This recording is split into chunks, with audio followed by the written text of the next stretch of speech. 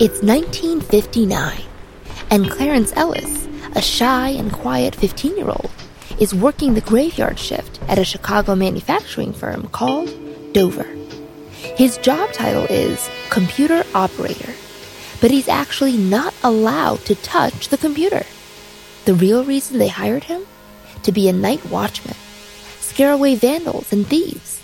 But all that changes tonight. There's a problem with Dover's giant mainframe, an ELIAC. The staff can't process the payroll, and people are going to get fired if it's not ready by morning. The higher-ups are panicking, but young Clarence Ellis isn't.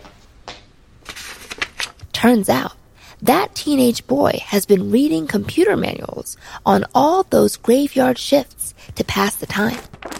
And he's mastered in his head the mainframe's thousands of vacuum tubes and punch cards.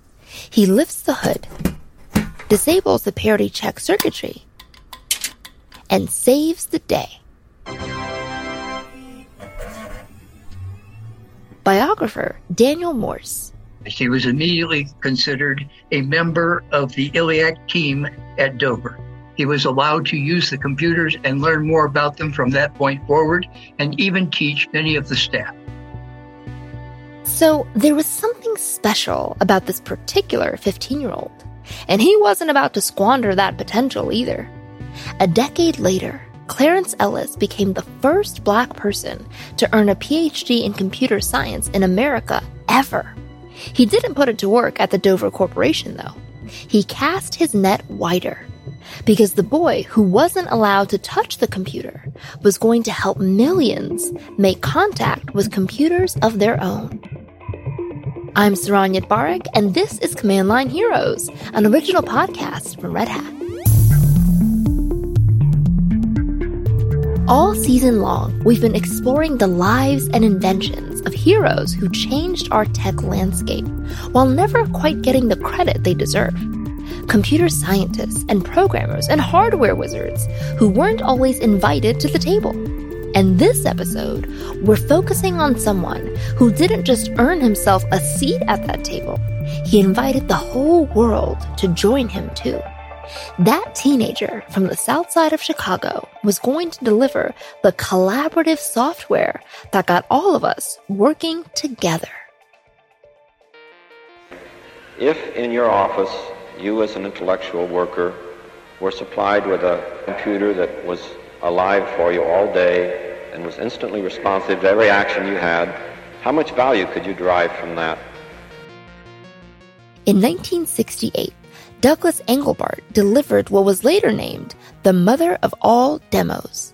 Stanford Research Institute was showing off a prototype machine that included Windows, hypertext, graphics, word processing, all the humanizing elements of computing that we take for granted today. Engelbart's demo became a rallying cry for a whole new age of computing, an age where computers stopped being abstract machines that only a few professionals could interface with. Instead, these computers met humans on their own level. Dr. Martez Mott from Microsoft Research explains how the mother of all demos inspired computer scientists like Clarence Ellis to look beyond the command line interface that had dominated their work. Hey, we can have a kind of like a different paradigm of computing. We don't have to kind of be limited to this command line interface. We can have a much more expressive and unique, much more understandable user experience.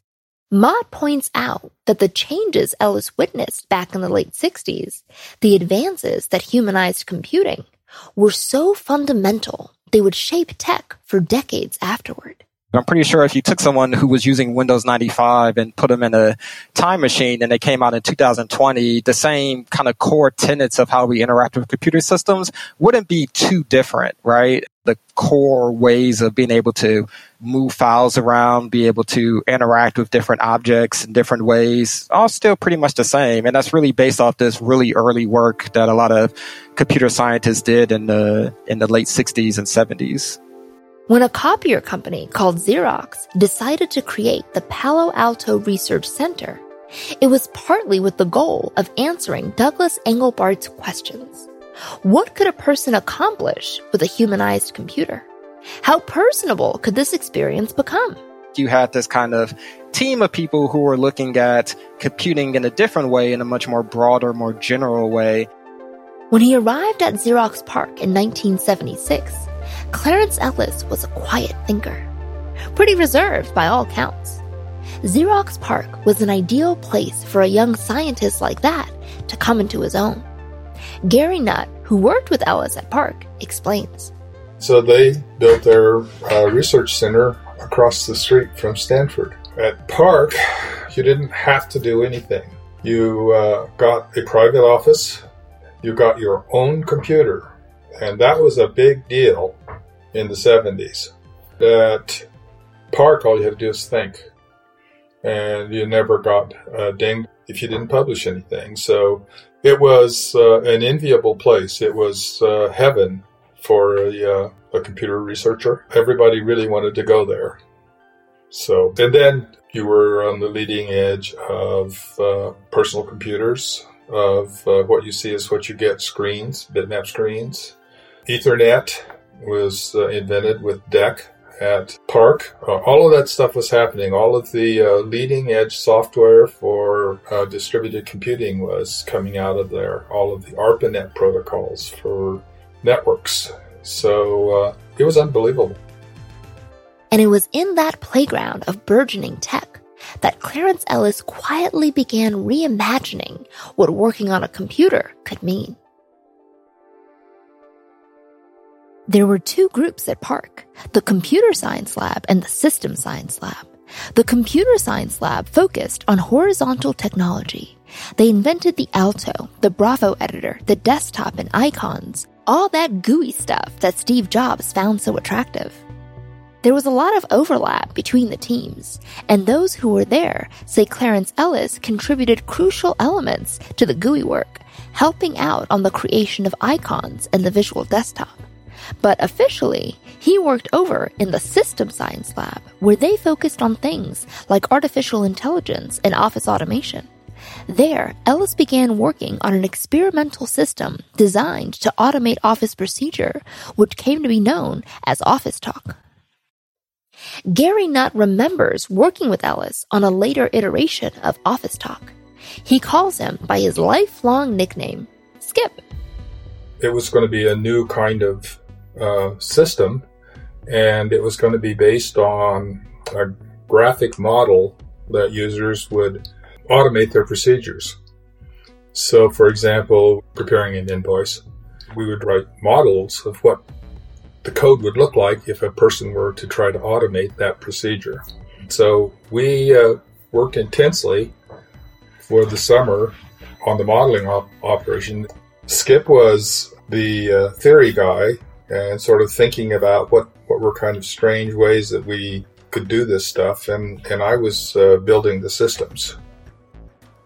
For example, this early attempt was tackling sending that invoice down a pipeline of computerized steps, instead of wasting hours of human labor shuffling paper around an office. But they were scraping the surface of a much, much larger problem. When you start asking multiple workstations to coordinate their work, new technical roadblocks suddenly emerge. Their system could track a job as it moved from person to person. But each transaction had to exist as an atomic transaction, sealed off on its own and pausing the whole system. There was no real-time concurrency. And that missing ingredient, the ability to co-edit in real time, was going to become the holy grail of collaborative software. Ellis and Nutt laid out the problem in a journal article at the time. We were describing what the real technical problems were in collaborative systems to the computer science technical community. We were saying, look at guys, there's all kinds of problems here that need to be solved, and this is going to be a thing of the future. It's a big deal. By 1980, Gary Nutt and Clarence Ellis had both resigned from Xerox PARC, hoping to solve those technical problems elsewhere. For Ellis, that meant taking a job at MCC, the Microelectronics Computer and Technology Corporation. While the folks at Xerox PARC were chasing down the GUI that Douglas Engelbart had teased at the mother of all demos, Ellis was going to chase down another, more obscure part of that vision. Not a lot of people had noticed at the time, but during the mother of all demos, Engelbart had also shown a rickety, very early version of a collaborative real-time text editor. And that was the piece of the larger dream that Clarence Ellis was pursuing next.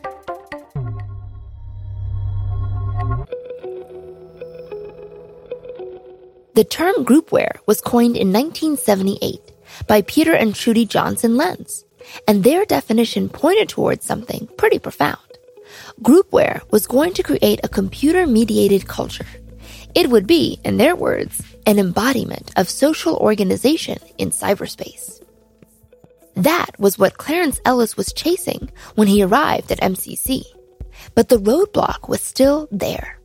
Without an embodiment of social organization, where one person's actions interact seamlessly with another's, well, it wasn't going to happen. At MCC, Ellis dove into theory to solve the problem. How could multiple users work in a single space, a document for example, without having their actions interfere with each other? The breakthrough came in 1989, when Ellis and his fellow MCC colleague, Simon Gibbs, wrote a paper describing what they called operational transformation, or OT. A new algorithm was proposed that allowed for total concurrency control. In other words, with operational transformation, you could have multiple users editing a document simultaneously, and the changes wouldn't trip each other up. One user's changes would be transformed so that they no longer interfered with another user's simultaneous changes. It's one of those forgotten breakthroughs that today we hardly notice. Dr. Shenzhen Sun was a computer science professor at Nanyang Technological University and is now the chief scientist at Codox Corporate, a startup producing co-editing software. As a prominent OT researcher, he worked with Ellis and other groupware pioneers during this time. OT was the underlying technology for supporting real-time co-editing. Real-time require the users see each other's edits, character by character in text editing, instantly, not waiting for hours, days, or weeks. They need to see each other's work instantly. Fine-grained sharing is a requirement. It sounds pretty straightforward, but the implications are enormous. With real-time co-editing, new operations become possible.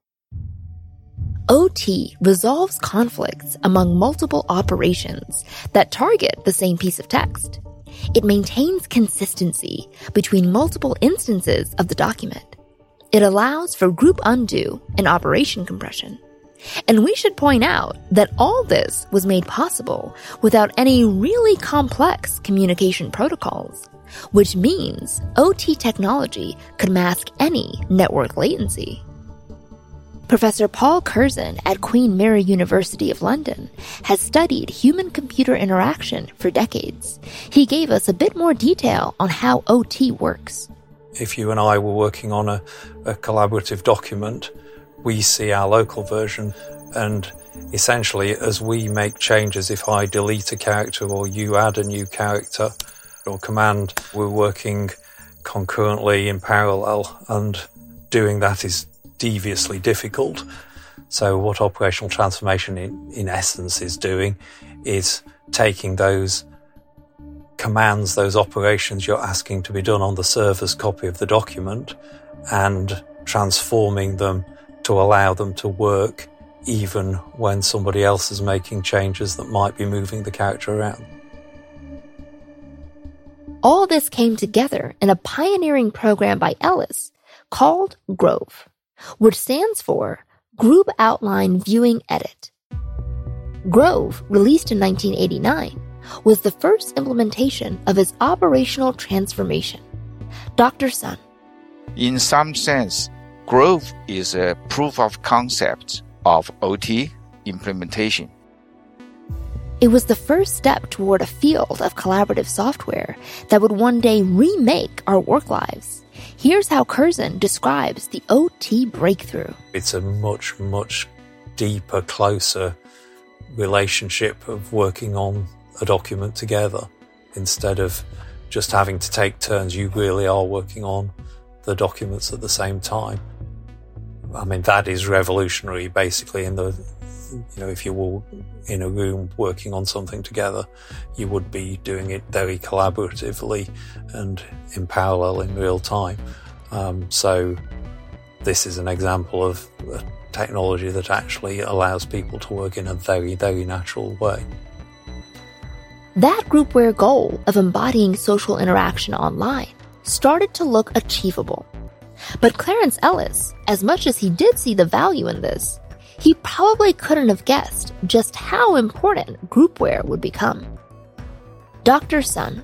Some of those researchers, including myself, had believed that OT and real-time co-editing could potentially be useful in the real world and worked hard towards this direction. However, many other people in the field didn't share this view. And to my knowledge, no one had actually imagined that OT would be widely adopted. Keep in mind, computer networks in 1989 were in their infancy. And it was only as those networks grew that collaborative software would have a place to thrive. No network, no groupware. Obviously, the networks got there eventually. The podcast you're listening to right now, for example, was made during the COVID pandemic, and our team was never in the same room.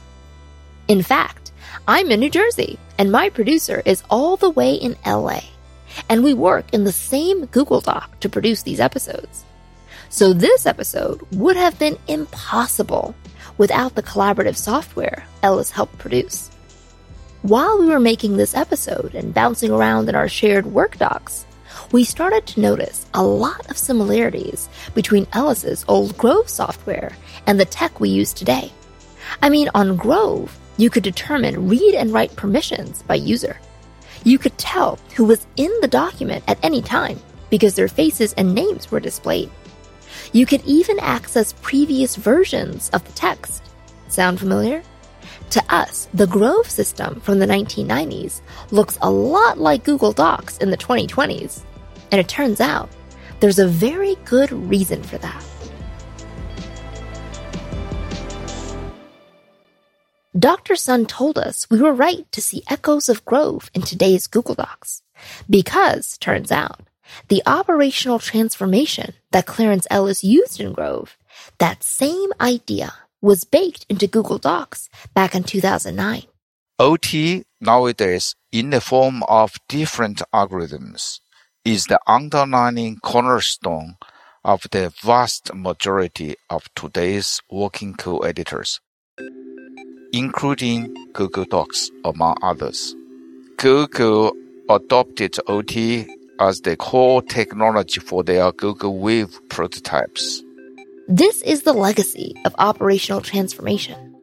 Ellis went on to mentor a whole new generation of OT pioneers, including Dr. Sun himself.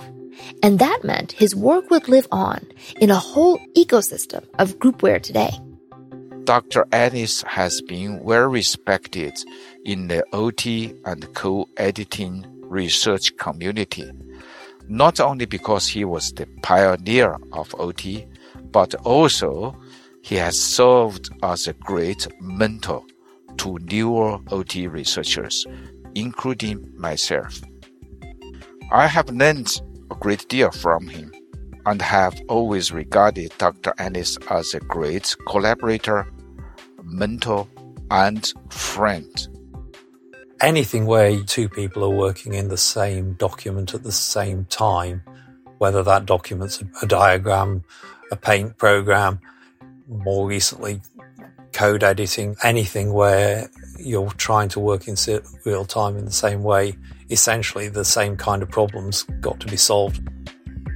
OT and Ellis's vision have brought to life some of our most fundamental computer experiences. And as Curzon points out, it's not just editing either. Anything that involves concurrent, real-time manipulation in a shared environment is made better by OT. Whether it's in Google Suite or Dropbox Paper or agile development platforms like the one Tencent uses, collaborative software and OT is woven into our lives. We forget how radical it was just a couple decades ago. When Ellis and his peers first proposed these kinds of platforms, some people freaked out. The whole idea of collaborative editing, for example, everybody reading and writing at the same time? Chaos. But Ellis was able to imagine a new shared workspace. He imagined it being a whole mode of working that didn't yet exist. And I can't imagine living without it. And Curzon wants the next generation to understand that Clarence Ellis, a man who, remember, started out as a computer operator who wasn't even allowed to touch the mainframe, a guy who struggled against the odds to become the first Black person to earn a PhD in computer science in America, that Clarence Ellis really has managed to shape our world. So a large part of my job involves helping inspire kids about computer science. The subject has always had this stereotype that computer scientists are very white, male, and that isn't actually the reality. So I started looking for role models that I could write about. So I just stumbled across the story of Clarence Ellis and was really surprised that I hadn't actually heard of him before. So I think he ought to be a lot more well known. I mean, to be involved in both graphical user interfaces being designed and collaborative editing tools, being at the forefront of both of those different technologies is in itself pretty amazing. Ellis's daughter, Delilah Demers, told us her father probably wouldn't have been that comfortable with all that extra recognition, though. He was a pretty humble guy. In fact, Demers had no idea what her dad had accomplished when she was younger. Later in his life, though, after his days at Xerox PARC, and after he'd left MCC, she saw Ellis continue that same work, the work of bringing people together, letting them collaborate, and finding a human-centered approach to computers. And she saw her dad do that work in a profound new way. He was basically going to retire from the university, but he had gotten a grant to help another colleague who was originally from Africa start a university there. He was very dedicated to that. Like later in life, he would go over there for basically the whole school year and teach. He also brought folk dancing over there. He would also teach a dance class. In the evening, if students wanted to come, they could. It was like an extracurricular activity, I guess. So I know he was very dedicated to that later on in life, to Ashesi University in Ghana. Gary Nutt feels that Ellis really came out of his shell during that period.